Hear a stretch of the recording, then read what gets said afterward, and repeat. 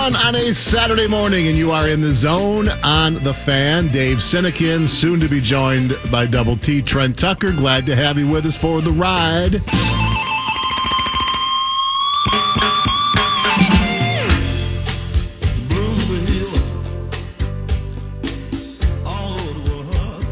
Always wonderful on a nice, snowy, wintry Saturday morning to get into the zone and talk some hoops, talk some football, and just kind of chill for the next couple hours. I am in studio today. Double T will be joining from his palatial manor at home today with parental duties and hockey and kids being picked up and all that fun stuff. So he should join us shortly. We will hang out until 10 o'clock this morning and talk about the Wolves' stirring victory at Target Center last night, their third in a row, and it's always enjoyable to knock off LeBron James and the LA Lakers, especially when it turns out to be kind of a snoozer. And that's what it was last night. The Wolves take down LA 110-92. Both teams being ravaged a bit by COVID right now, as is the world.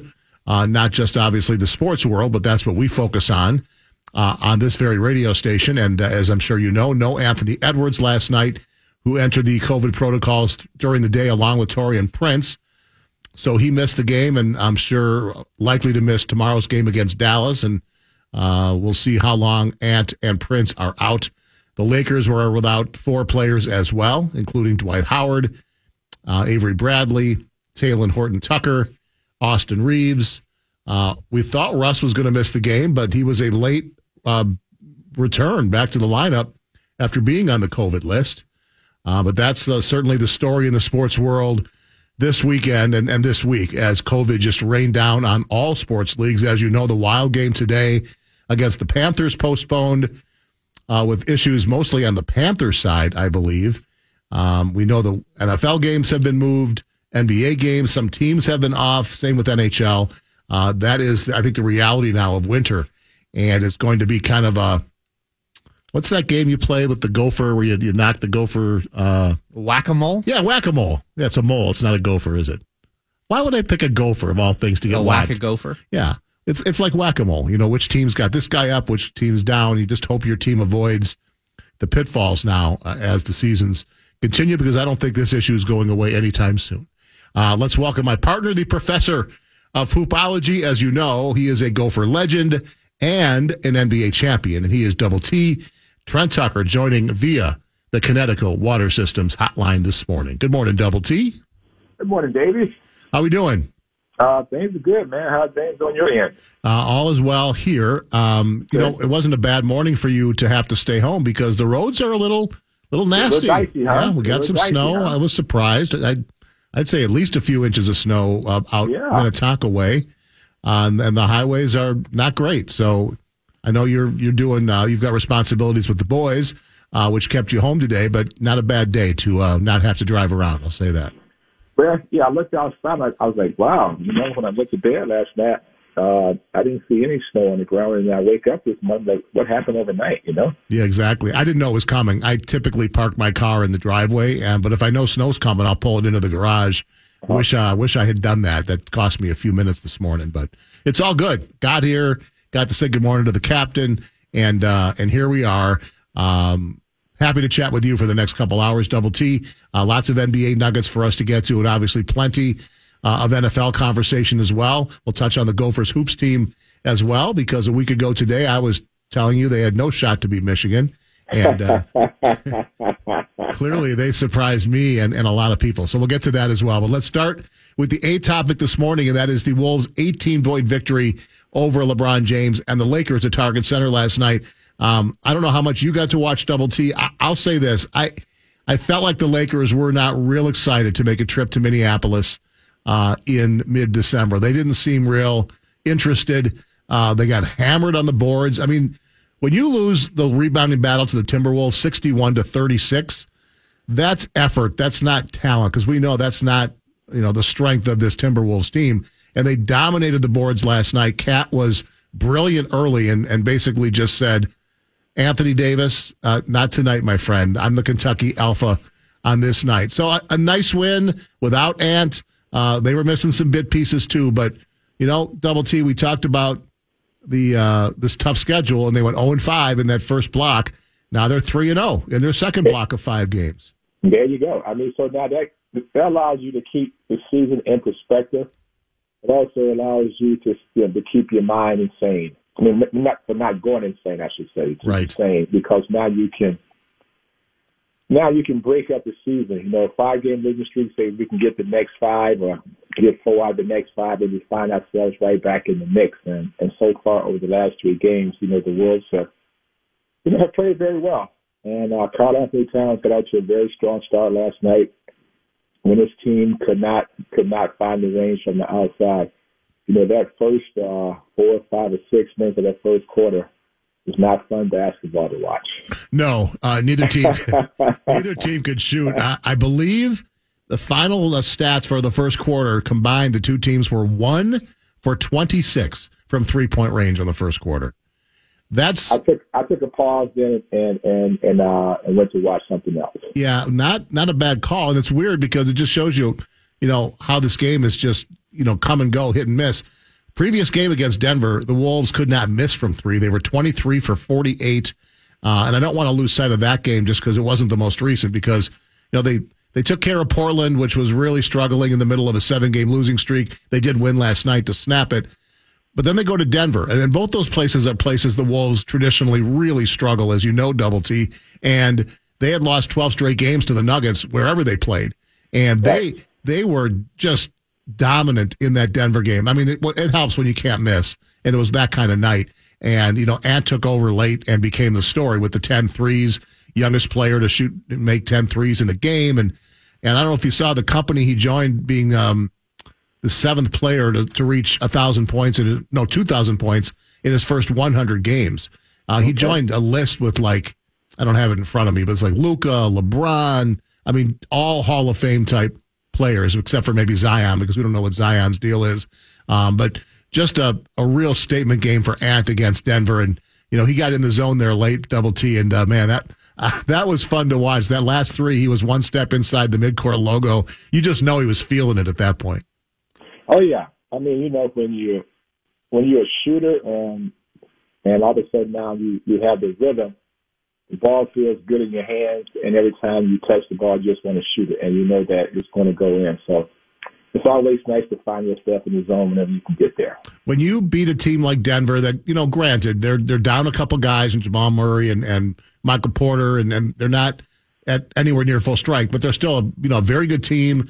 Expected to be a playoff team, and they were, I think, hovering around 500. But a team that's really owned you, and you can make that kind of a statement against them. I just have to feel like with a young team still trying to find its way, that from a confidence standpoint has to take them a long way to sort of slay that dragon and say, all right, that's a team that's owned us. We took them down in their house. There's nothing we can't do, right? I mean, we forget how young these guys are. I was out a few days ago. I was talking to Spencer Tollickson about Eric Curry and the fact that he's older than half of the Wolves roster, and it just reminds you how young this team is. Yeah, a couple vets, but a lot of really young guys that haven't tasted success. And I have to think a win like that over Denver on the road can go a long way confidence-wise for this team. Well, it helps for sure. The biggest concern with this team is their inconsistency with the emotional level, and also their ability to not only execute, but to bring that energy every single night. During that 5-game losing streak, it was a team that had won some games before that, and they were playing at a very nice emotional level, and then they hit a dip. And I think for the rest of the season, with so many teams bunched up in the Western Conference, a good week here or there, all of a sudden now push you back into the playoff picture. A bad week takes you out of the playoff picture. And I think going forward for the rest of the year, the Wolves are going to have to find a way more times than not, to allow their emotional level to dip. If they can stay consistency with their effort and energy and their emotional level from a mental standpoint in the right place, then they should be okay to make the playoffs. Yeah, I think things are looking good right now. Obviously, as you say, there's so many highs and lows we're going to go through. But right now, they're on a nice path. I think they were 9th heading into last night and just a game out of 7th. Let's take a pause here, Double T. We're going to try to get you a better phone line or try to get a connection better because it's tough to hear you, maybe a different room in your house, something like that. But we'll try to get that connection a little bit stronger. And we'll pause here and come back and continue to talk about Wolves, NBA, lots of nuggets, not Denver, other kinds of NBA nuggets, including Steph Curry winning passing Ray Allen and taking over the 3-point makes lead. Certainly a statistic that means a lot to Double T because he's on that all-time list, although dropping a bit lower as we go along as I checked out where he falls. We'll talk about that. Kyrie Irving to return, lots of NBA stuff, and plenty of NFL to come as we get rolling. Grand Canyon University makes earning your degree possible with over 130 academic programs for traditional campus students with more than 80 bachelor's programs offered online. GCU provides you with the personal support you need, from complimentary unofficial transcript evaluations within 24 business hours to scholarships, academic support, and your GCU graduation team, led by your own university counselor. Find your purpose at GCU. Private, Christian, affordable. Visit gcu.edu. This is The Fan.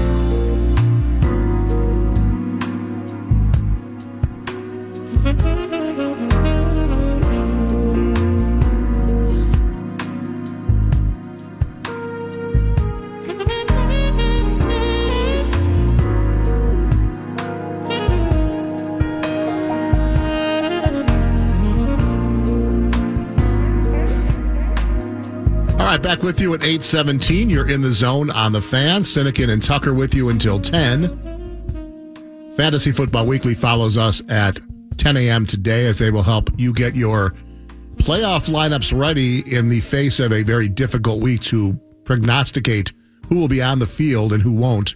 But they'll do their best to direct you at 10. Brett Blakemore, do we have Saturdays with Sauce? What's up after the boys? Do you have that, Andy? I believe it's NFL just after that, straight into NFL coverage. Well, there is no NFL coverage. There's no football till tonight. The 3:30 game got moved to Monday. I would guess it would head, because there was the Wild game, and that's now gone. Oh, so some kind of fun syndicated sports programming for your ears. Yep. We will have tonight's game, Patriots-Colts, which should be a really interesting one, and we'll chat about that as we welcome back Double T and hope we have a better line available. Double T, how you sounding? Can you hear me now? That is much better. Yes, okay, that is good. much better. So that was definitely worthwhile. I want to talk about a few guys in particular after watching these 3 games this week and just kind of taking stock of where this team is. And we'll start with Cat Double T, who really has come along after I think a slow start. He was just dominant last night with 23 in the first half, and he gets up for certain matchups, and when he's up against Anthony Davis and the Lakers, it means something special. But he was the best player on the court last night. I'm not sure who was second. To see him, the confidence, and then he talked about after the game, I think the only person that can stop me is me, my mind. If I can get my mind straight, I know everything else is going to come together. But watching him kind of take over on a night when he knew he kind of had to without Anthony Edwards out there, I thought was a really good sign of his development. Well, also, he stayed close to the basket. He said that, the 3-point shot is not going well, but for him to be very effective for this team, it's okay to step out and take a 3 here or there, but don't make a living out of it. Use that big body. He's very crafty down low. He has some very good moves. He's talented. He's strong. He's a skilled player. He can put the ball in the basket consistently, when he's able to operate in the painted area. And I think if he continues to stay in that place more times than not, for sure his confidence is going to grow and his team becomes a better team. I agree with you, but it feels like they still like that advantage he gives you with his 3-point shooting and the rare ability he has as a 7-footer to knock it down. I don't think that part of his game is going away, but I am with you. Inside, he is so dominant, and, he gets Davis in foul trouble, though Davis got hurt and had to leave the game, but he can get Biggs in foul trouble because of what he can do inside, and it opens things up. But just, I think, a nice sign of development, how his game is moving along here as we get into December. I want to also go with Jared Vanderbilt, who just continues to be an energizer bunny for this team, and last night had 16 rebounds, Double T, 8 of them offensive rebounds. We talked about the rebounding edge, 61-36. Vando had 8 offensive rebounds. The Lakers as a team had 1 offensive rebound last night. And again, that points to my comment earlier that I don't think they were that interested in playing. The Wolves came out playing much harder, much more aggressively. And the ESPN analysts, kept going over and over about how disruptive this team is and going after offensive rebounds, and not just the big guys, but everybody. And when you're not a great rebounding team, you need everybody to chip in. And Vanderbilt, Double T, I don't know how many second chances he gave the Wolves last night. We had 23 second chance points to just 4 for the Lakers. He doesn't give you much offensively. We know that. They're not going to run plays for him. We know that. But, man, they are such a better team when he is on the court. And to see this young man at 22 do what he's doing night in, night out, I think it makes everybody take notice on that team how hard he's working. He is a fun player to watch. Well, everyone has a role on the team, and as soon as players are able to identify, how they can help the team with what the talent they bring to the team, all of a sudden now you can find some minutes for yourself. And everyone who joins the team is not asked to be a scorer or a three-point shooter, but you need guys who can hustle and rebound and keep plays alive and also give you some second and third chances.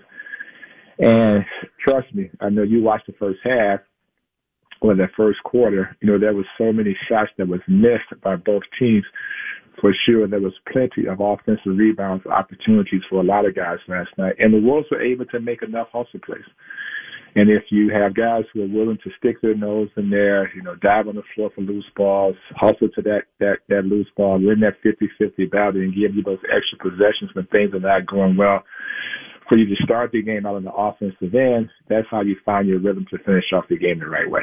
Another guy I want to talk about that is been a favorite of mine, hasn't really found himself in the rotation much this year, but is getting some run lately, and he's making the most of it.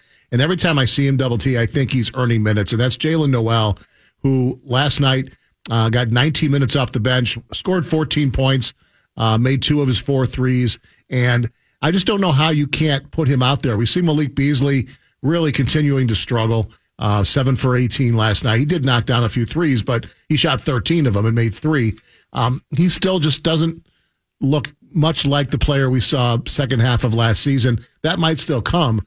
But I'm of the opinion that Jaylen Nowell needs to be in the rotation. He needs minutes. He is developing into a really nice player, particularly on the offensive side. And for a team that could use some punch off the bench, and Beasley's been hit or miss, I'm of the opinion he's earned minutes. He's earned a spot in that rotation. I don't know how much you've watched of Nowell lately, but what do you think of his game and how he fits in this group?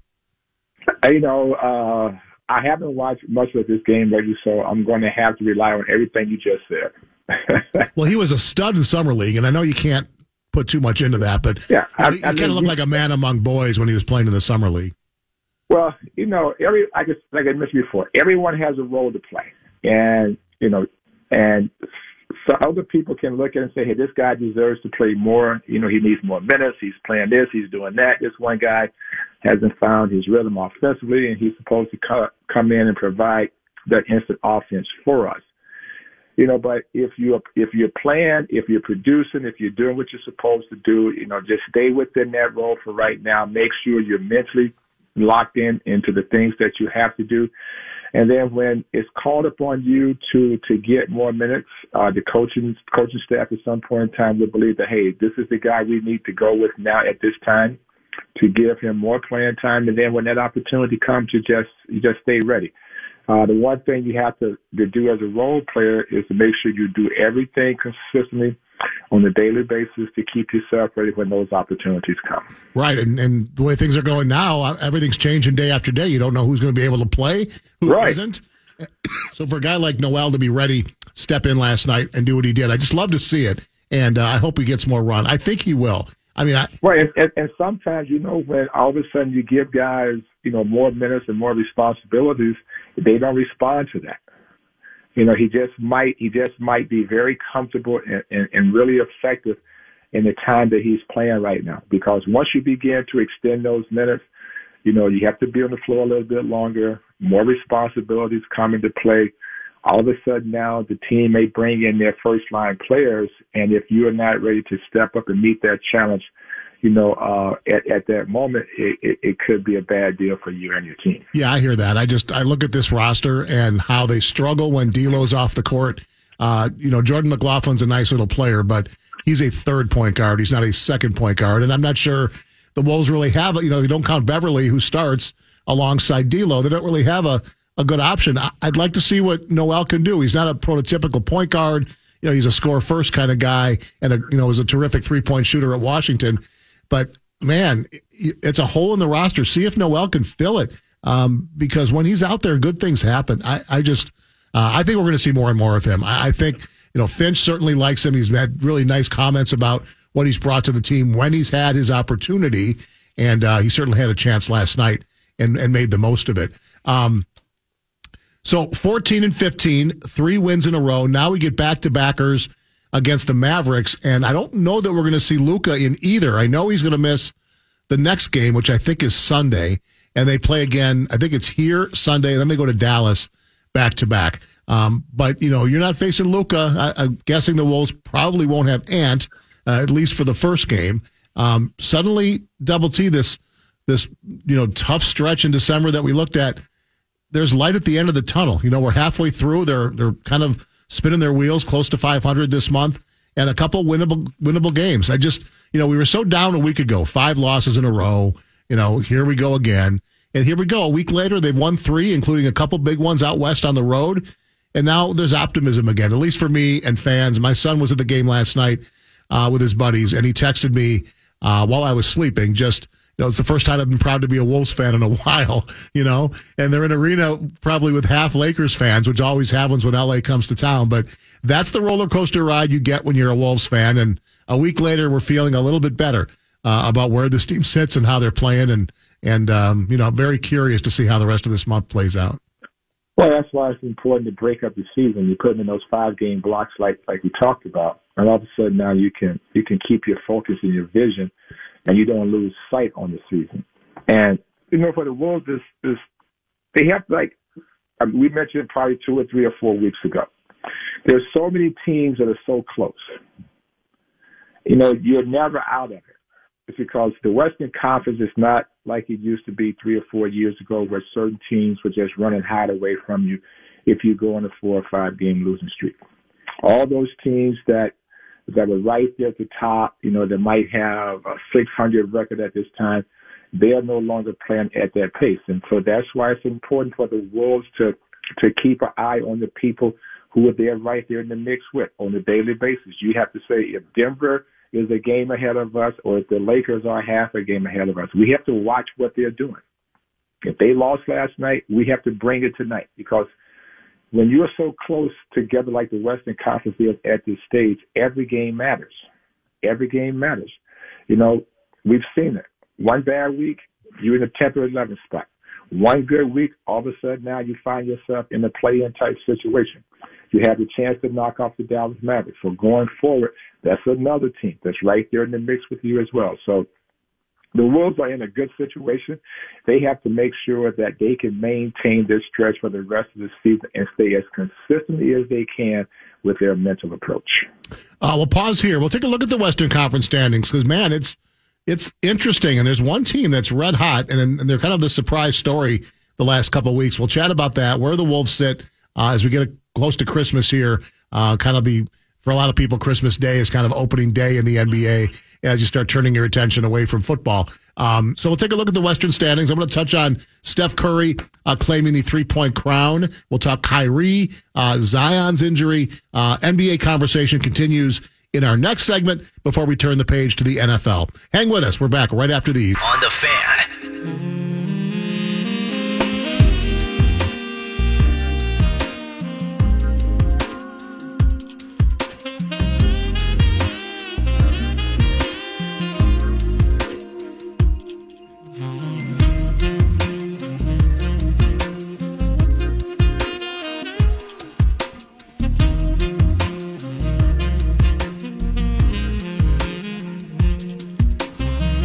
All right, we are back, 8:37 on a Saturday morning. You're in the zone. Double T from his home today. I am in studio in St. Louis Park, and we are with you until 10 o'clock as usual. Fantasy Football Weekly will follow us today. All right, Double T took a quick peek at the Western Conference standings, and you got 3 teams that have kind of separated a bit in the Warriors, Suns, and Jazz. Then come the Grizzlies at the number 4 spot at 19-11. and they have won 9 of their last 10 games, doing it all without Ja Morant. They're kind of the quiet story right now, I think, in the Western Conference. As you look at the teams and, where you expected teams to be, I don't think too many folks expected the Grizz to be 19-11, especially without Ja Morant. So top 4 right now, Warriors, Suns, Jazz, and Grizz. And, for me, Tyus Jones getting some nice run there. That's a nice story. And, it's in Memphis and no one's really paying attention, but they're making a statement here right now at 19-11. It's just showing you that how good of a basketball team they are. And for sure, they need Morant, especially come playoff time, because when you have a talent like that, you like to have him in the lineup because there are so many wonderful things he can do. Mm-hmm. But when you lose a star player, sometimes you become a different team.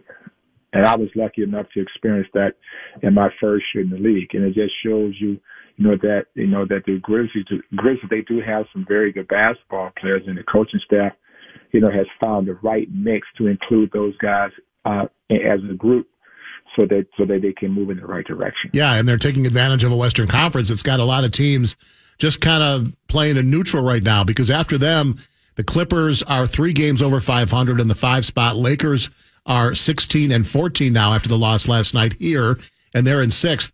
Denver's 1 game over 500 at 7. The Mavs are at 500, and the Wolves are 1 game under in the 9 spot. And then after the Wolves, it's Sacramento at 12-18. So there's a bit of a drop. The Wolves have kind of put themselves into a spot where they're not among that bottom 6 in the West that are really struggling. And obviously Thunder, Rockets, Pelicans, despite their win over the Bucks last night, are all also rans and not in the mix. So as you said, they're 1.5 games out of the 6th spot in the West right now. And, barring injury, it feels like they are going to be in the mix for that 7, 8, 9, 10 spot. I don't see the bottom dropping out barring injuries. They're competitive. They know how to get through rough patches. We know there are things to fix. We know they can get better. But I saw the stat. I forget who shared it with me. I think Britt Robson did the other day, that when the 5 starters are on the court, they've only played together like 100 minutes all season. But they're a plus 50. It's by far the most efficient and successful 5-man lineup in the NBA this season. It's not close. And so, it was nice to see them all play together. It seems like somebody's always out. But credit to them that they're able to hang in there when they're missing.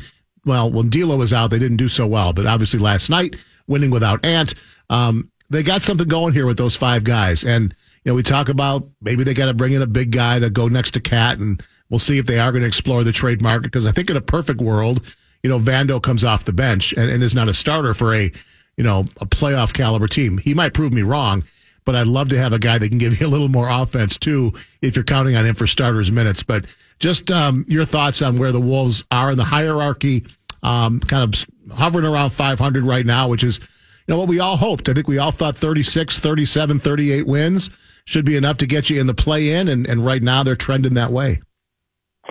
Well, like I said, there are a bunch of teams right there in the Western Conference, and they are one of those teams that are very close to either going from 9 to 6, or, they can slip, with a bad week from 9 to 11. And the whole thing for this team, from my standpoint, is that their mental approach.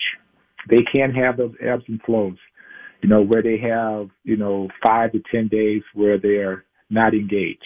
And we've seen them not be engaged, 5 games before this 3-game winning streak. And so if they can find a consistency level with their mental approach and staying engaged on a nightly basis, yeah, this team has a chance to make the playoffs for sure. But the key for me is Karl Anthony Towns. I know that many people are saying, well, they need to bring in a big guy to go alongside of him. No. Do what he did last night. Stay in the paint. Make the game simple. Make the game easy for himself. Yeah, step out and take a 3-point shot here or there. But your bread and butter for this team to be consistent is not to be a long-range 3-point shooter on a nightly basis. Get yourself down low. Do the things that you can do, because you're a very, very talented low-post player. And when you're operating down low like you did last night, the Wolves are a much more better team. No question. Last thing on the Wolves, Interesting comments from Jalen Noel last night talking about his head coach. And I read he said, Finch knows that you talk to Cat differently than you talk to me, than you talk to Malik. He knows how to, talk to each player and push the right buttons. And I think that's the mark of a good head coach. And I think that the players understand that, and certainly that Chris Finch understands that. I think it's a good sign for where this team's going. Cat said it's the most fun he's having since his rookie year. They seem to get that chemistry thing going, and that's obviously a huge component to be successful in the NBA. But I just think the awareness of a young player to say, yeah, the coach knows, how to talk to each of us differently. They don't treat us all the same. We're all different people. And I think that's just a credit to the head coach who, I'm a fan of. I think he's going to get this thing turned around, and he's getting buy-in from the players, and that goes a long way. Well, everything is much funner when you're winning. When you're around 500, when you're playing 300 basketball, then every day going to practice seems like work. And the Wolves have found some fun this year because they have shown that they can win games. And now you're in a 3-game winning streak, and all of a sudden you're right back in the mix. You knock off the Lakers last night. You're in the 9th spot. You know that there's still a ton of games left to be played, and you are right in the mix of everything. That's when the season becomes fun. Let's switch gears. The news broke yesterday, Double T, that it appears the Nets will welcome back Kyrie Irving to play games outside of New York City. He's unvaccinated, as we know, and not allowed to play in New York City. So in light of the COVID issues on that team, the injuries they're dealing with, and the heavy minutes that Durant and Harden are being forced to play, they've decided to kind of swallow hard and welcome him back to play road games, which, as an unvaccinated player right now, to be out and about and traveling with the team when there's COVID outbreaks everywhere. We'll see how long Kyrie can last. But what are your thoughts on pretty much an unprecedented situation where a team will welcome a player back for its road games? How does that work? How, you got him one night, you don't have him the next. How does a team, do you think, handle that kind of situation with a talent like Kyrie? Well, it's going to be interesting to see how they find a way to fit him in, but it just shows you how important winning is. And what it means to certain teams and certain people. And the Nets feel like before the season began, we have a championship type team. We lost our player is because he was unvaccinated, and we have still been able to stay at the top of the Eastern Conference, but now losing so many players either to COVID protocol or injuries, we feel like now is the right time maybe to see if we can bring him back on part-time. But it just shows you how important winning is to them. They're willing to swallow, some of their pride of the decision they made at the beginning of the season to bring back Kyrie Irving to see if he can help them win basketball games. Is it tricky, though, for a team to know it's you got a guy tricky. one night, you don't have him the next night? Yeah. It's very tricky. I would very think. tricky because for one, you don't know what type of shape he's in. Mm-hmm. And you don't know exactly if he's been doing anything from a cardio standpoint, physical standpoint. Has he been working on his game? So it's very, very tricky because all of a sudden now you're really going to disrupt the flow of your team. Because one night he's going to be there. How many minutes will he play? How many shots will he take? How much involved will he be in the scheme of things that you like to do on the offensive end and defensive end? And if he becomes a guy that plays 35 or 38 minutes when he's on the road, all of a sudden now you go home, you have to find someone to fill those minutes as well. So it's going to be a very, very tricky situation for the Nets going forward. Yeah, no doubt. Be very interesting to see how that all works out. Earlier this week, Steph Curry became the three-point king, passing Ray Allen. We knew that was just a matter of time. And, Steph's got a lot of years left, and this might become one of those unbreakable records, don't you think, Double T, that he's going to put so much distance between himself and Ray Allen and anybody who comes next. This might be one of those records that in our lifetime we don't see broken. I know that's crazy. A great shooter could come along at any time, but man, the longevity, the volume, 2,977 threes, and shooting them at a 43% clip. We've talked for years about the greatness of Steph and that shot. And for you, a guy that made his living with long distance shooting, I know how much you appreciate what he's done. But where do you look at him historically, and do you think there's a chance with the 5, 6, however many years he has left, that this becomes one of those like Cy Young's 511 wins? Just one of those records you look at and say, forget about it. No one's going there. It all depends on how much emphasis you put on the 3-point shooting. I mean, the game now is a 3-point shooting game. But what do you rank 3-point shooting against some of the other great milestones that professional sports have been able to produce? I mean, is it up there? I mean, what do you rank it at? I mean, how do you rank this, among some of the great achievements of so many other great players? But, the way he shoots the basketball, it's a great achievement for him for sure. To pass guys like Reggie Miller and Ray Allen going forward. But the game is tailor-made for what he does. And he's a fantastic, shooter from the outside. I think the one thing that is so great about what Steph Curry has been able to do is that he does it differently than most of the other guys who came before him. A lot of 3-point shooters were catch-and-shoot guys. They were spot-up guys. He's the guy that does it off the dribble. Now, his teammate, Klay Thompson, is a fantastic 3-point shooter, but he doesn't do it like Steph Curry. And I think what distincts him or removes him from so many other people in terms of his 3-point shot is how he consistently shoots that 3-point shot off the dribble. It's a great point. And if you watch how much running he does on offensive sets to get himself open, he moves around like very few to get that shot off. And that's a credit, I think, to him. I mean, the cardio shape he must be in because he runs around, unlike a guy like Klay, like you say, where you just, give him the ball, he's going to knock it down. And hopefully we'll see Klay back in the next 4 weeks. I looked at the list, Double T, and when I saw, Steph on top, I thought, I wonder where Double T is on the 3-point shooting all-time list. I'm guessing when you retired, because it was still fairly new in the NBA. I was in the top 5. You were in the top 5 when you retired? Yep. Okay. Do you have any idea where you rank today? I have no idea. I was a little surprised. Well, I shouldn't be surprised. A, you've been out of the league for 30 years, and B, right. as you said, well, not quite 30, but we're getting close. Obviously, 3-point shooting is a whole different deal than it was when you played, and everybody does it.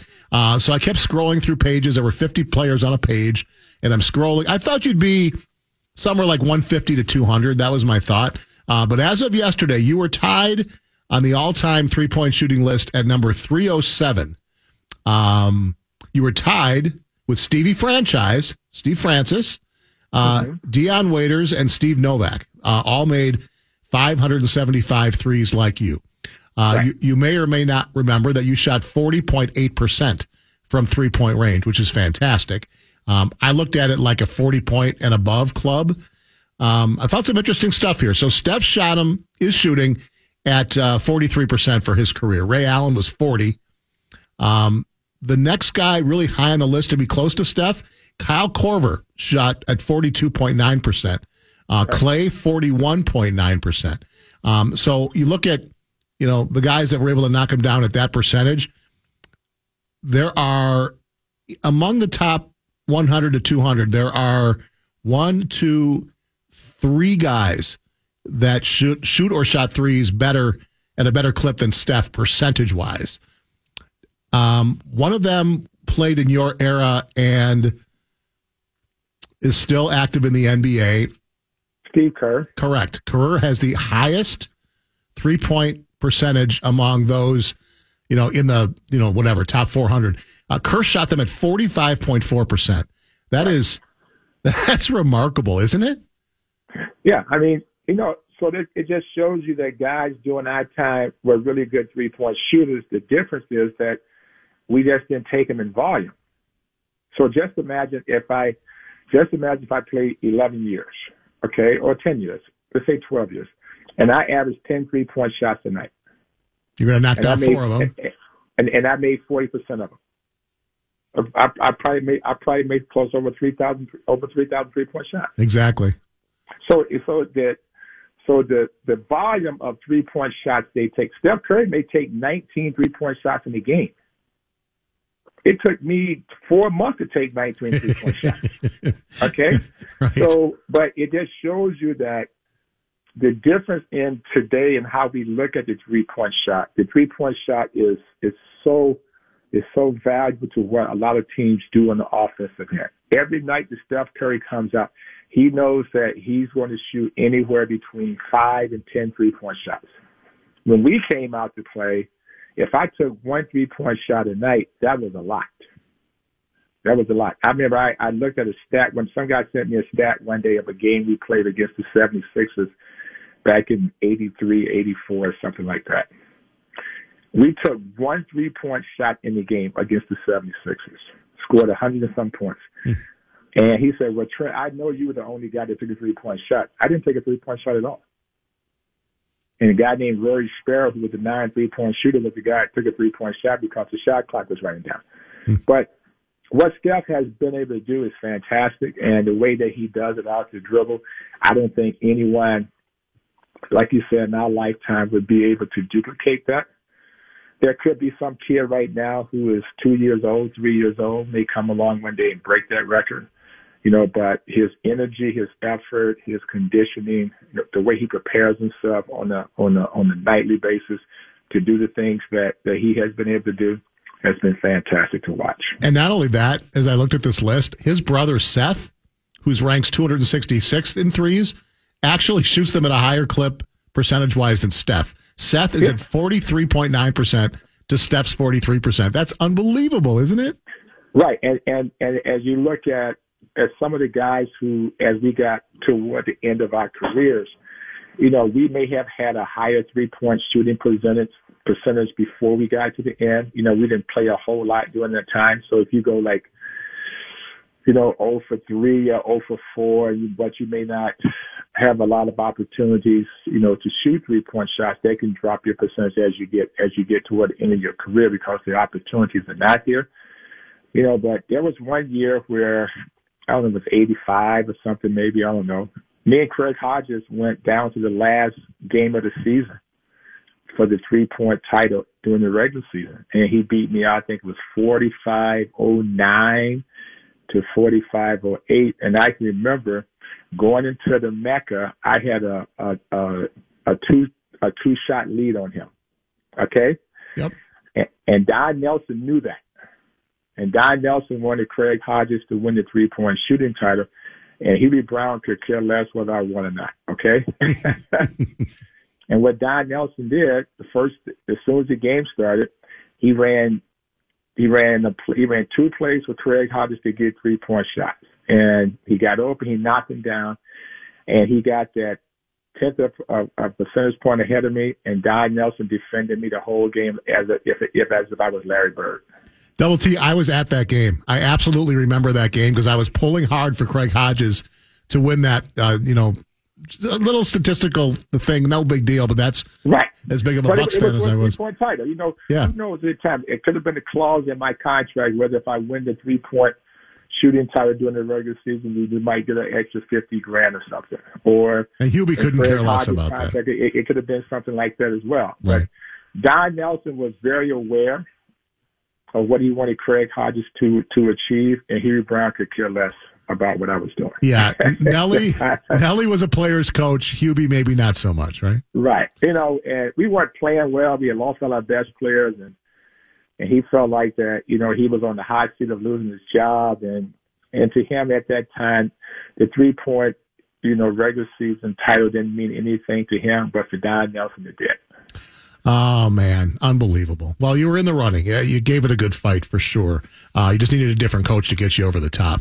Well, like I say, to still be among the top 400 after daily basketball for such a long time, with how the 3-point shot has come along as of late. We'll take that. It's a good deal. But no, there are a lot of guys who are taking 3-point shots, and some of those guys on their list that you just mentioned, those guys can really shoot the basketball as well. We'll close with this. I was really shocked to see that North Carolina coach Hubert Davis is second in percentage at 44.1%. I just don't remember him being that much of a laser shooter to be number 2 all-time percentage-wise. Hubert Davis could shoot the ball. He didn't take them. Steph will take he could take 300 3-point shots in almost like in 20 games, it seems like, I was having this conversation with Common the other day when I was on with the show. Mystery guest. Yeah, mystery guest. And many people look at the Golden State Warriors and say that, they are the ones that kind of really introduced the three-point shot to the game. But if you go back to the mid-'80s, the guy who really brought the three-point shot to the game at the pace is going now, not that we took as many as some of the teams are taking today, but Rick Pitino, when he went to New York Knicks, he was the guy that introduced the fast-paced game, the pressing and trapping, and the three-point shooting. No doubt. He was a pioneer for sure. Yep. All right, we're late for a break. We'll take it here. We'll come back. I do have a couple more. I want to talk about Zion briefly and the Gopher basketball squad, and then we'll turn our attention to the National Football League as Week 15 kicks off tonight with a big one in Indy between the Patriots and Colts. Of course, the Vikes play Monday night in Chicago. So lots of NFL conversation coming up in hour number 2. Please hang with us. Fan.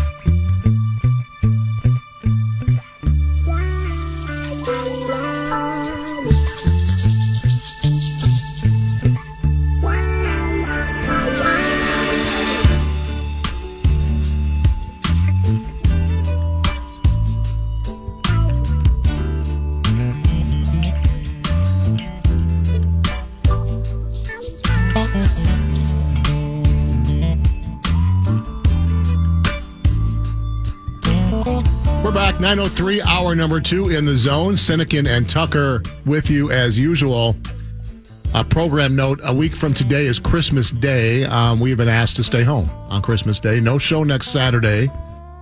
Let the record show it's Packers game day. I would have been all ready, but I understand nobody wants to work on Christmas, so we are off next week, and we'll be back. I assume on New Year's Day. It's another holiday, but I presume we'll be back 2 weeks from today. Packer Preview will be back. We'll be there next Sunday. It'll be a Packer Review edition as Packers and Browns are scheduled to play on Christmas Day. As we know, schedules are fluid, double T, in all sports right now as the Omicron variant is wreaking havoc across the world and sports obviously getting hit hard. The Wild game today against the Panthers postponed due to COVID issues with the Panthers organization.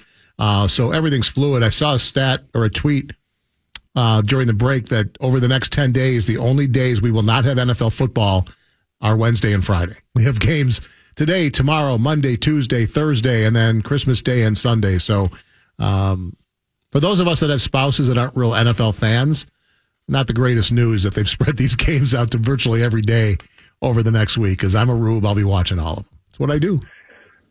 Yeah. I mean, like you said, for a sports fan, it's going to be a great week of football for them for sure.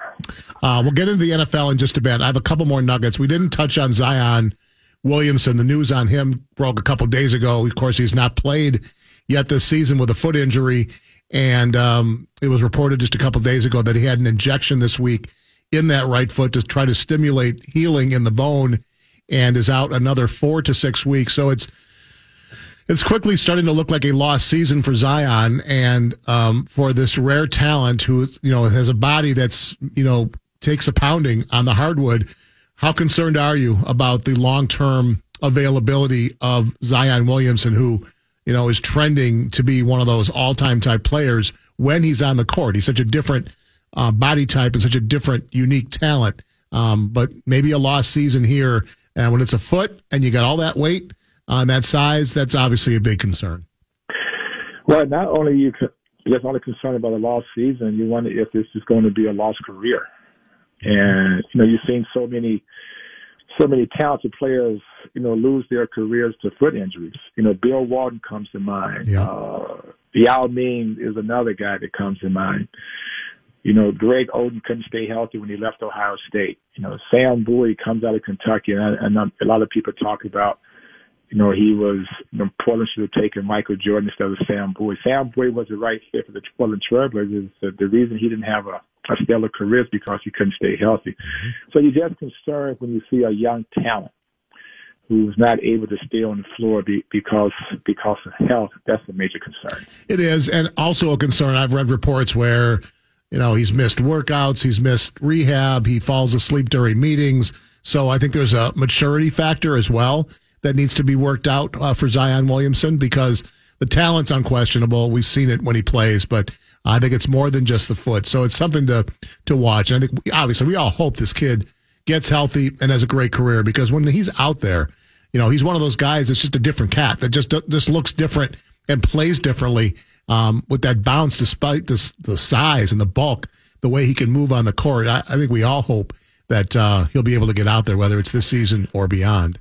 Oh, for sure, because right now the major thing that's keeping him away from doing what he loves to do is because he can't stay healthy. And all of a sudden now they started to shoot injections into the foot to see if they can speed up the healing process. They may just have to just take their time and not try to rush him back. I know they want to get him on the floor as quickly as they can, but when you're talking about dealing with legs and ankles and feet, you have to give guys with that body type time enough to heal. Because if you rush him back and all of a sudden now, he re-injures that foot, it's going to be a little bit longer now before he can come back. And the major concern for me right now is just not the loss of the season. Will really have, these types of troubles throughout the rest of his career. Right. And what is his future, right? Because they brought in Stan Van Gundy last year. That didn't work, so they got rid of him.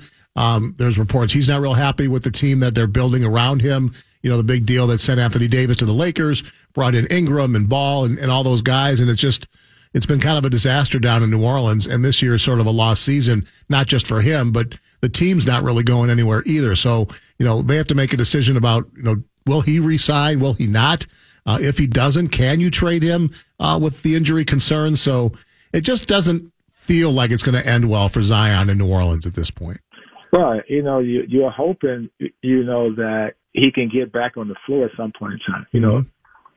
When you bring in the wrong people to run your team or to coach your team, this is what you get. I have no idea why they brought in Stan Van Gundy. I have no idea.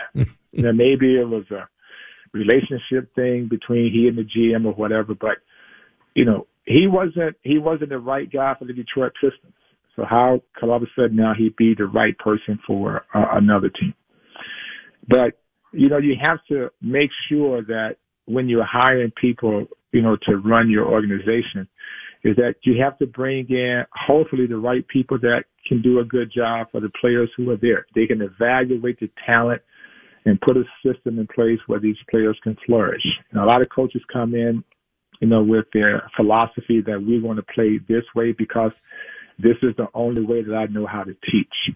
To me, that's not a great sign of a great coach. Great coaches are guys who are able to implement some of the things they want to do, but also make sure that they fit the system around the talent that they're coaching. Yeah, you think back to all the excitement when New Orleans won the lottery to draft Zion, and where we are a few years later, it has not had a happy ending, that's for sure. All right, let's switch over to the Gophers double team. We talked about it a bit earlier. They went to Michigan a week ago today against a Wolverines team that started the season ranked 6th in the country, but was off to a 6-3 start. Their 3 losses, though, were to good teams, to Arizona, Seton Hall, North Carolina. So I thought, they're home. And that's Sky Umah. Here comes Sky Umah coming to Michigan and dominating. They won by 10. It felt like they were in control, I felt, from start to finish. And, it's really remarkable, I think, what Ben Johnson and his staff is doing with this roster, which is really just about 7 players deep. And we talked about, you hope these guys can stay healthy. It's a grind once you get into the Big Ten with physical games night after night, and that might catch up with them. But for right now, when we see what Jamison Battle and Peyton Willis and Eric Curry and company are doing with this opportunity, they're playing defense, they're playing hard, they're scrapping, and they're out hustling teams. And they become a really fun watch as we get set for the Big Ten season to really roll here in a couple weeks. You got to be proud right now of Sky Umah and the way they're playing. Oh, yeah, it's fun for all Gopher fans to see because they're playing team basketball. They're just not relying on one guy to carry the load every single night. No one is trying to play hero basketball. You need your better players to step up and be consistently good on a nightly basis for sure. The role players who are coming in off the bench, even though the bench is very short, those guys are doing a good job. But collectively, as a team, they're doing a fantastic job on the defensive end. Yeah, and to go into Chrysler and to play that team, which I think will be better as the season goes on. They got 2 freshmen that were huge recruits that I'm sure will be better. But to go into there, again, we talked about confidence earlier with the Wolves team. you have to know that this young Gophers team with such low expectations outside of the building had to gain just an immeasurable amount of confidence going on the road in the Big Ten, a place they were 13.5-point underdogs in that game, and just controlled it from start to finish. A good, I don't know if they're Final Four caliber, but a Sweet 16 caliber Michigan team that, features a 7-footer in Hunter Dickinson that could have turned pro last year, and they don't really have anything for him, but they were able to control him, control that team, and just, I think, serve notice. I think they served notice a bit against Michigan State when they fell behind big time at home and fought back and made it a 7 or 8 point game and didn't give up. I think that's the personality that Ben Johnson is putting on this team, that they are going to fight. They might know they're undermanned, but they are going to fight for 40 minutes. And even if they're down, you cannot count them out. Suddenly, I find myself checking out the schedule. Oh, Green Bay on Wednesday, I'll watch and see, how they come back and get set for the Big Ten season. It's just a nice story starting to brew there in Dinkytown. Well, this is where, Ben Johnson is going to really earn his money over the next 2 games, is making sure he can keep his team, mentally under control and handle this prosperity that, that they're living with at this stage. They're supposed to win these 9 conference games. This week of practice is going to be important, is to make sure that these players understand is that not to get too far ahead. Don't think that we are better than we really are. Don't begin to overlook opponents. We just can't show up and win. We are not that type of team. And so from a mental standpoint, I think for him and his coaching staff, this would be a challenging time for over the next 2 games to make sure that his players are on the right track mentally. Yeah, T, I think that's a great point. And I think we saw it from the game this week when they had to come back from Michigan and play a hyphen team, right? Texas A&M - Corpus Christi, and they had a 26-point lead, the Gophers did, and it ended up being like a 7 or 8 point game. Now, that's not a terrible team. That's a team that's expected to compete in the Southland Conference, but, they're not a power conference team. They come in here off the Michigan game, and yeah, maybe the Gophers were tempted to take them a bit lightly. They got a huge lead, took the foot off the gas. Corpus Christi fights back, makes it a 7 or 8 point game. I think that was maybe just what the doctor ordered, to just remind these guys, yeah, it's 40 minutes. You might be up 25-30, but everybody's good enough on your schedule to fight back from that kind of deficit. So I think that was the first test, and Green Bay is coming up next. But I think they passed that test, and they held on for dear life, but they held on, and I think that says a lot where this team is. Yeah, holding on it's right, but let's don't forget how we got to where we are. We plan well as a team.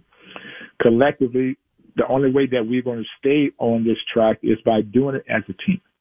No one should step out of the system here and try to become and do more than they're asked to do. We don't need hero basketball.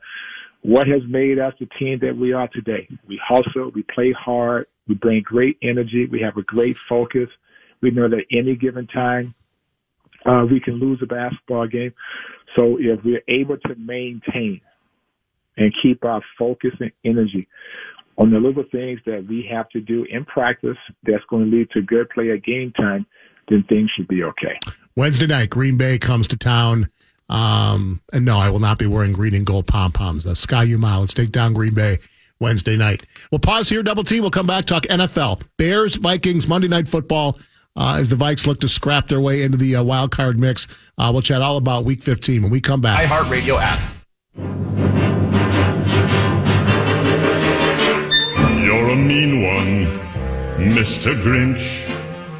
You really are a heel. You're as cuddly as a cactus. You're as charming as an eel, Mr. Grinch.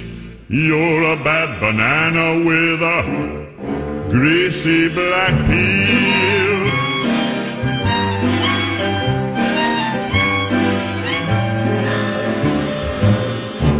You're a monster, Mr. Grinch. Your heart's an empty hole. All right, we are back. It was 55 years ago today. The Grinch debuted on CBS. The Grinch Stole Christmas, Double T. When I was a kid, that was appointment viewing. We, it was on prime time, like a Friday or Saturday night. Were you a Grinch guy when you were a kid? Did you watch The Grinch? I can't recall. Oh, come on. Really? Max the dog wearing the antlers? You didn't watch that when you were a kid? I probably watched Frosty the Snowman, you know. Yeah, that's kid stuff. Come on, man. You said when I was a kid, right? I did. Watch it. I did. I'm going to watch The Grinch Who Stole Christmas. If I would stumble upon The Grinch... I really watched something as Jolly and Holly at that time of the season, right? I suppose. To this day, if I stumble upon The Grinch, I'll watch for a while. It just takes me back to my youth for sure. All right, let's talk NFL. Week 15 scrambled by COVID, as we know. There are now 2 games Monday night. The Vikings-Bears will be the nightcap. Cleveland... Raiders-Cleveland will be the first game. 2 games moved to Tuesday because of issues with the Rams and the Washington football team.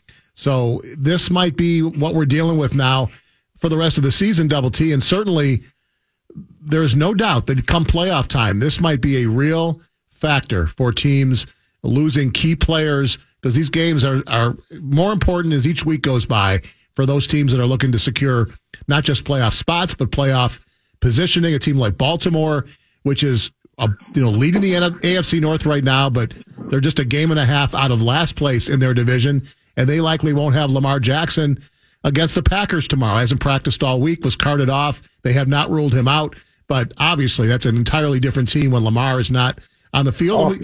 We could see that so easily happen come playoff time, right? We have no idea what we're in for. I think this week has kind of opened up all of our eyes that what's going on right now with this variant is going to be a big-time disruptor when it comes to pro sports. And, you're just going to have to deal with it. You're going to have to hope your team gets a bit lucky, that the players and coaches do all they can to protect themselves as much as possible. We do know the NFL has changed some of the protocols so that will allow players to come back more quickly. What happened with that? I thought they said the team couldn't play in 450 games. Yeah, well, I think they just realized, and I think I'm not going to slam them for this, Double T, because we're all kind of figuring out how best to manage this. I don't slam them for changing some of the rules as they realize, if players are vaccinated and they're asymptomatic, why keep them out for 10 days? They're trying to manage this the best as possible, and it's tricky for sure. But they're doing their best not to forfeit games at all, if at all possible. And I think everybody's on board with that. I feel bad for a team like the Raiders that were literally supposed to be on their bus yesterday to go to the airport to go to Cleveland, and they were told to stand down. There might be news of the game being moved. And for a team like that was all set to go, packed up, and now has to wait a couple more days. That's maybe not the fairest, but unfortunately, that's the world we're in right now. Yeah, I think the NFL came out with a harsh statement saying that, hey, teams are not able to play on the forfeit situations here and there, but there's too much at stake, not only for the teams playing games, but from a monetary standpoint as well. And you don't want to disappoint the fans, so that's why the NFL had to change some of their protocol to make sure that they get these games in. And it's important, for these teams to have an opportunity to play. Like you just mentioned, there's so much at stake at this time of the season on where you're going to fit in as a playoff team.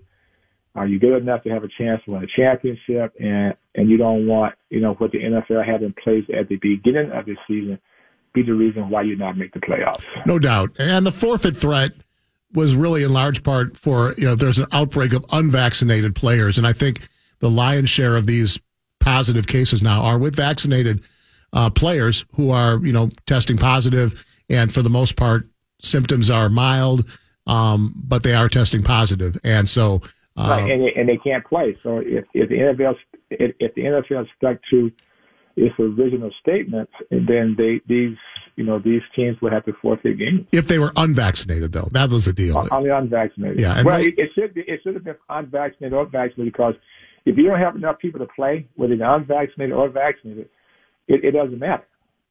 You just don't have enough guys to play. You can't fill out a team, and based on what they were saying, I think they should have corrected themselves at the beginning of the year. Maybe they didn't know that so many vaccinated players, would come up, with COVID-19 down the road, but I think at the beginning of the year, they didn't put out the right statement, for all the teams to abide by. Yeah, that's probably fair.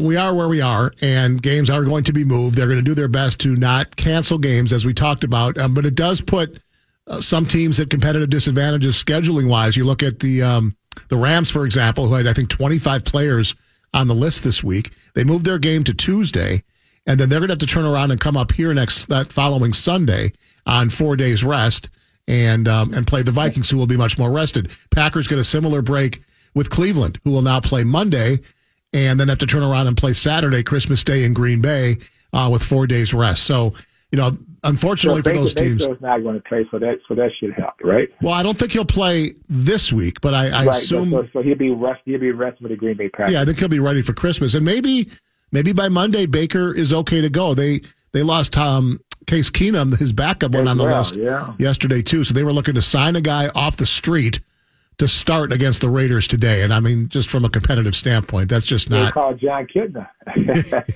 Your guy Kitna might get the call. He's raising up the list. Ready to go, right? No doubt. Your Vikings are heading to Chicago to play a Bears team that was, pretty plucky against my team on Sunday night. Had the 10-point lead.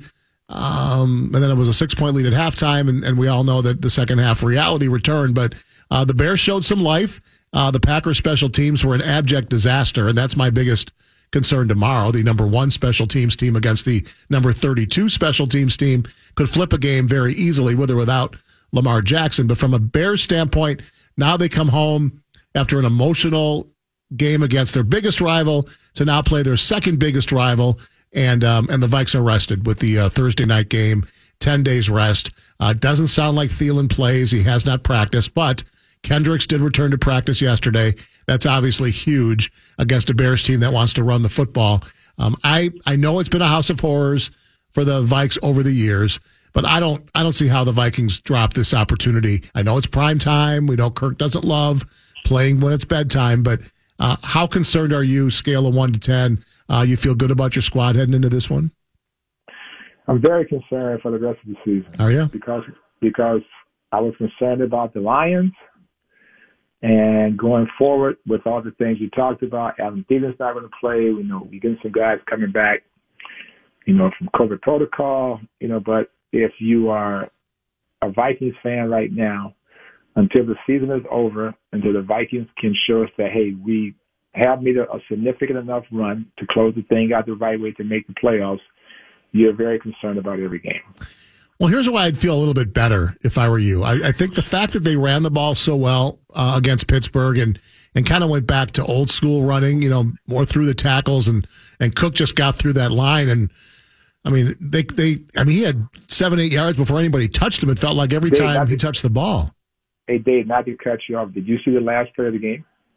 I did see the last play of the game. Oh, okay. All right. So are you concerned? No, I get it. I'm just saying this Bears defense is not what we remember. You guys can move the ball on this Bears defense right now. We up 29-0. Yeah, that's true. And it comes down to I don't know if it was a great defensive play that we made or the guy just dropped the ball in the end zone.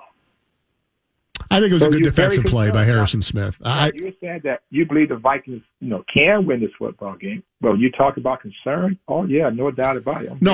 I understand the concern. I mean, you look at the schedule, 4 games left. You know, if you don't go 3-1, you're likely out. I mean, 9-8 has to be the low water mark. You're 8-9, you're not getting in. So you got to go 3-1. And we know there's a Packer game on Sunday Night Football coming up on January 2nd.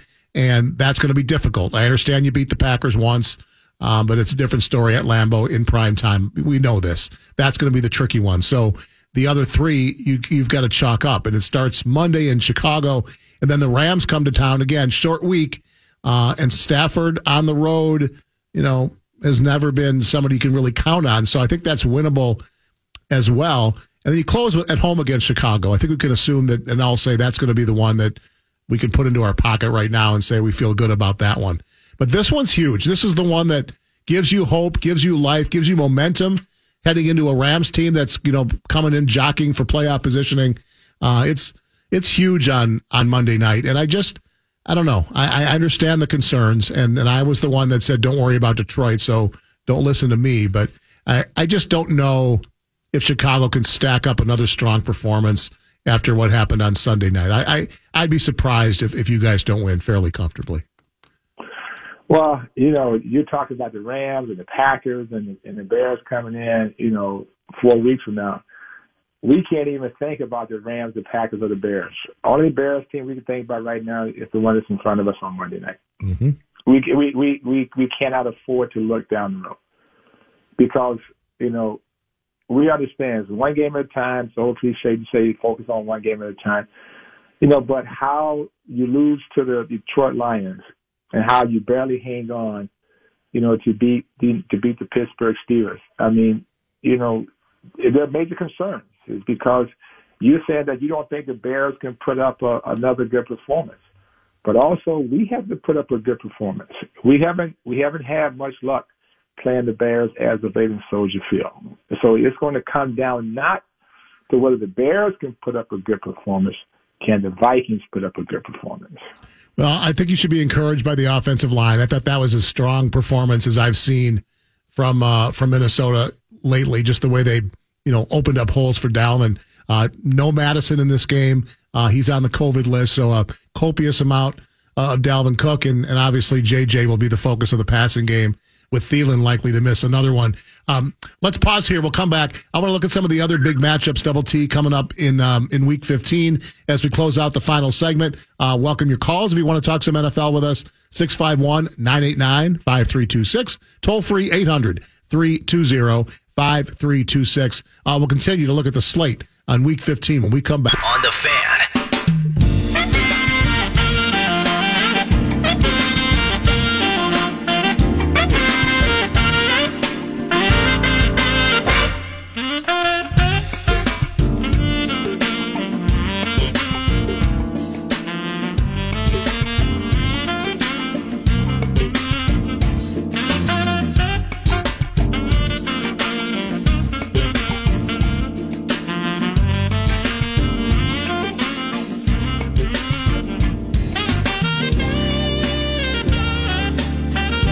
We are back, 9:41, final segment of today's edition of In the Zone. Double T, Trent Tucker joining from home today. I am in studio in St. Louis Park. Brett Blakemore running the ship as usual as we look at Week 15 in the National Football League. Got an email, Double T, during the break asking, what would happen if the Vikings playoff hopes come down to the game against the Packers, with the Packers having the overall first seed locked down. Would the Packers help the Vikings by resting starters? There is no chance that Green Bay will have the number one seed wrapped up leading into Week 17. There's just no chance. That would mean that, Tampa Bay has lost a couple, Arizona's lost a couple leading into these next two games. Both those teams would have to lose both their games, and that's not going to happen. Green Bay's at the number one spot in light of Arizona's loss, and that's a great spot to be.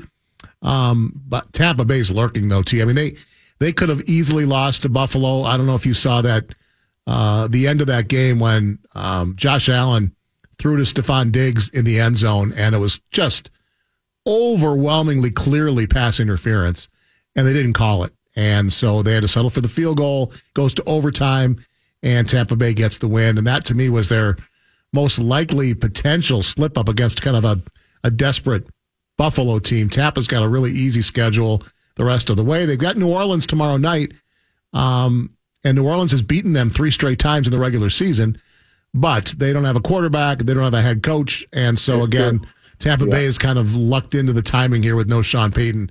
So, no, the Packers will not have the number one seed wrapped up, and no, they wouldn't rest starters to help the Vikings.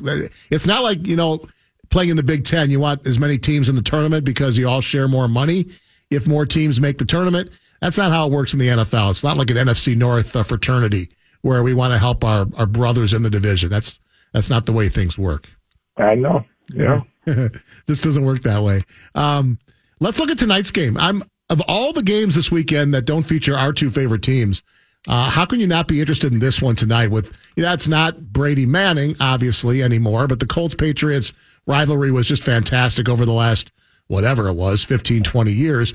And despite not having those two quarterbacks in this game, this is a really compelling matchup because the Patriots, after starting 2-4, have won 7 straight. And, okay, there have been some circumstances that have worked in their favor. You get Tennessee with all their guys out. You get Buffalo on a crazy night. The things that have worked their way, but that's the way things go.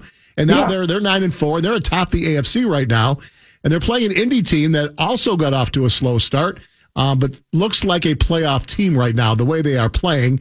And they need this game. They're 7-6, and there are no guarantees for them. This is a game where the Colts can change everyone's perception of them big time if they can get a win tonight at home against Bill Belichick and the Patriots. And the formula tonight, Double T, is hand the ball early and often to Jonathan Taylor, because New England has been very susceptible to the run. They've been great against the pass.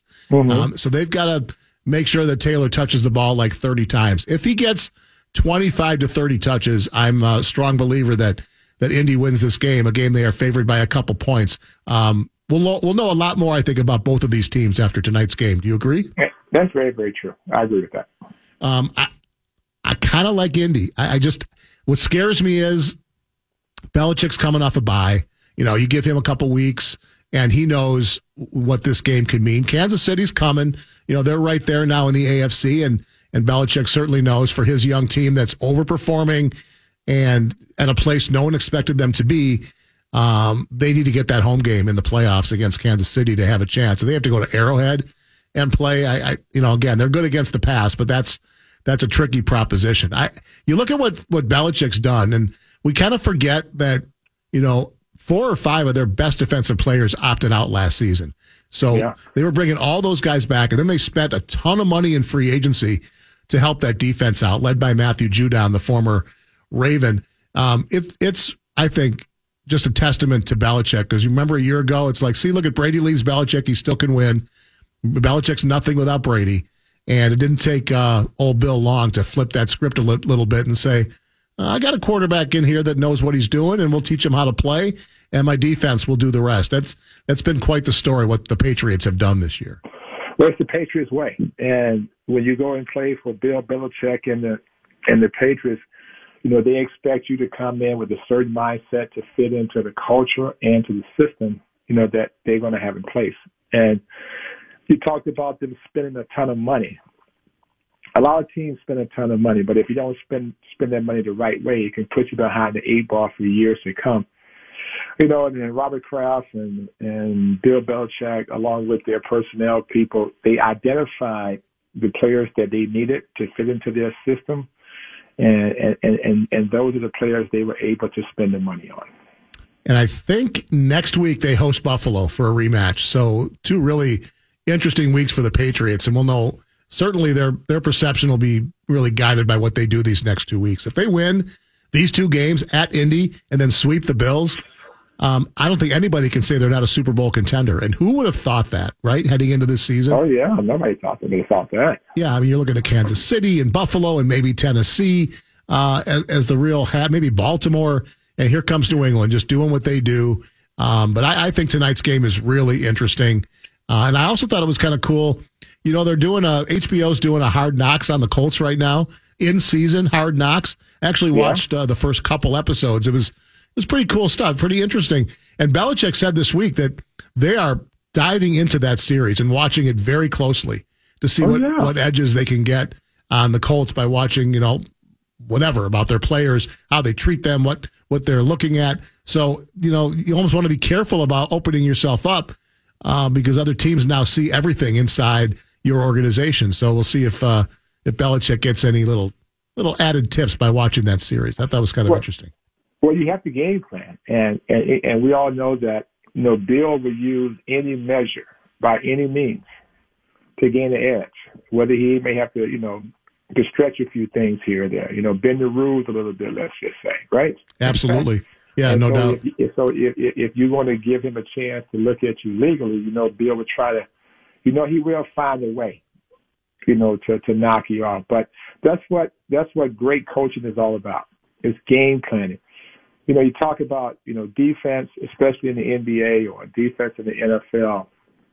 When you're playing against an opponent, the best way to disguise the defensive scheme is to understand what your opponent can and cannot do. Right? And Bill Belichick does that as well as anybody. throughout the history of the NFL. No question. The game that features two division leaders this weekend, that's Baltimore hosting the Packers. And we mentioned earlier Lamar Jackson's availability seriously in question. He did not practice all week. John Harbaugh has said he'll be a game-time decision, but it's hard to believe that they would have him play. I actually think Baltimore might be better served by letting Tyler Huntley play, because if Lamar's out there with a bad ankle and he's not a threat to run, that certainly makes things a whole lot easier for Green Bay's defense. I mean, we all know Lamar is a special player, an MVP, and makes things immensely difficult. Probably the most difficult guy to defend in the NFL because of what he can do both with his legs and his arm. So I don't think he plays. I think it's Tyler Huntley, the second-year kid out of Utah, who actually led them on a nice comeback last week that fell a little short. But Green Bay certainly would catch a break if Lamar doesn't play. On the flip side, right? But on the flip side, Double T, the Packers are down 4 starting offensive linemen now. Bakhtiari's not back yet. They lost Billy Turner, Mounds View's own, to a knee injury. Doesn't sound like it's season ending, but I don't know that they'll see him before the playoffs. So they're down 4 starters, and against a good front for Baltimore that's also ravaged by injuries. Calais Campbell may not play, but that is a concern for me. I give the Packers organization credit for having enough backup linemen that their offense has not yet felt the wrath of losing 4 starters, but that will catch up to you. If they lose another player to injury, they've only got 7 healthy linemen right now. So that's what I'm watching. Not only the special teams problems Green Bay had Sunday night and what that could mean against Baltimore was very good, but that offensive line needs to hold up because they are one more injury, I think, away from catastrophe right now. Well, yeah, you want to have your guys healthy up front for sure to protect Aaron Rodgers as you get close to playoff time. Because if you can't protect Aaron Rodgers at the most critical time of the season, that doesn't bode well for your team. It does not, and it is hard to run on Baltimore. They're very good against the run, so I'll be curious to see how Dillon and Jones do. And if not, I mean, the recipe is you can throw all day on Baltimore. Their secondary is terrible. They lost Marcus Peters and Marlon Humphrey. Their 2 best corners are out. They're relying on practice squad guys on the back end. So Green Bay knows they have to protect Aaron because you can throw on this team given time. And I think you'll see a lot of quick passes, short passes against this defense, again, to protect that offensive line. But this is a game that started out, Green Bay was a 3 or 4 point favorite. Now they're a 7-point favorite because of the Lamar Jackson injury, and obviously a big break for my favorite team if Lamar is not out there, because that's just a shell of a team without him. Do you really? I think he will play. I'd be shocked if he doesn't play. Well, he was carted off the field last week. Well, I've seen a lot of players carted off the field and come back and play. Yeah, we saw Dalvin do that, didn't we? Not that long ago. I mean, we carried Michael Jordan to the locker room. I said he's done for the series. There's no way he can play. Yeah. I said he might come back for Game 5, but we up 2-0 against the Atlanta Hawks in '93. He turned his ankle over so badly we had to take him off the field. I said there's no way he can play. He finished the game.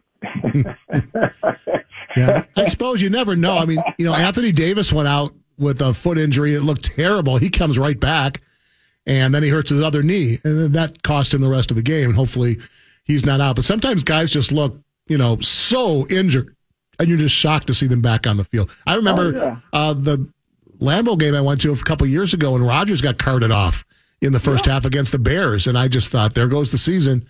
And he comes back in the second half and leads a comeback. You're talking about great athletes who are in great shape. Some of these guys have these healing powers. They may not be 100%, but they have the will and the determination and the mindset to go out there and get it done. When they're facing excruciating pain. And that's the mental toughness that you talk about when guys reach a certain level. And we asked Michael, what are you doing? He said, if I can get through this game, which is game number 3, and if we can win game number 3, and our next opponent, they're 1-1, so they're going to play for another 5 to 10 days. If we can get those 5 to 10 days off, that's going to give me a chance to heal up, for round number 2. So that was the mindset of him at that time, knowing that he was not 100%, but he felt like that he could be good enough to get us over the hump, and he did. Yeah, the great ones seem to rise above. We'll see if Lamar is able to do that for Baltimore tomorrow. Final minute, Double T. Wolves, big win last night against the Lakers. They'll face Dallas now back-to-back. No Ant. We'll see how long he is out, but we're out now for a couple weeks, so we'll have a lot of Wolves games to watch between now and then. But 3 straight wins after the 5-game losing streak. We're all feeling better about where this team is sitting right now. That's true. You're right about that. Great night for Cat last night, 28-10. Wolves take down the Lakers 110-92. We're out Christmas Day. We're back New Year's Day. Double T, have a wonderful Christmas with the family. Enjoy the hockey this weekend, and we will see you in a couple weeks. All right, buddy. Same to you as well. Double T, Trent Tucker, joining from his home today. For him, for Brett Blakemore, we thank you so much for listening today. Fantasy Football Weekly is up next.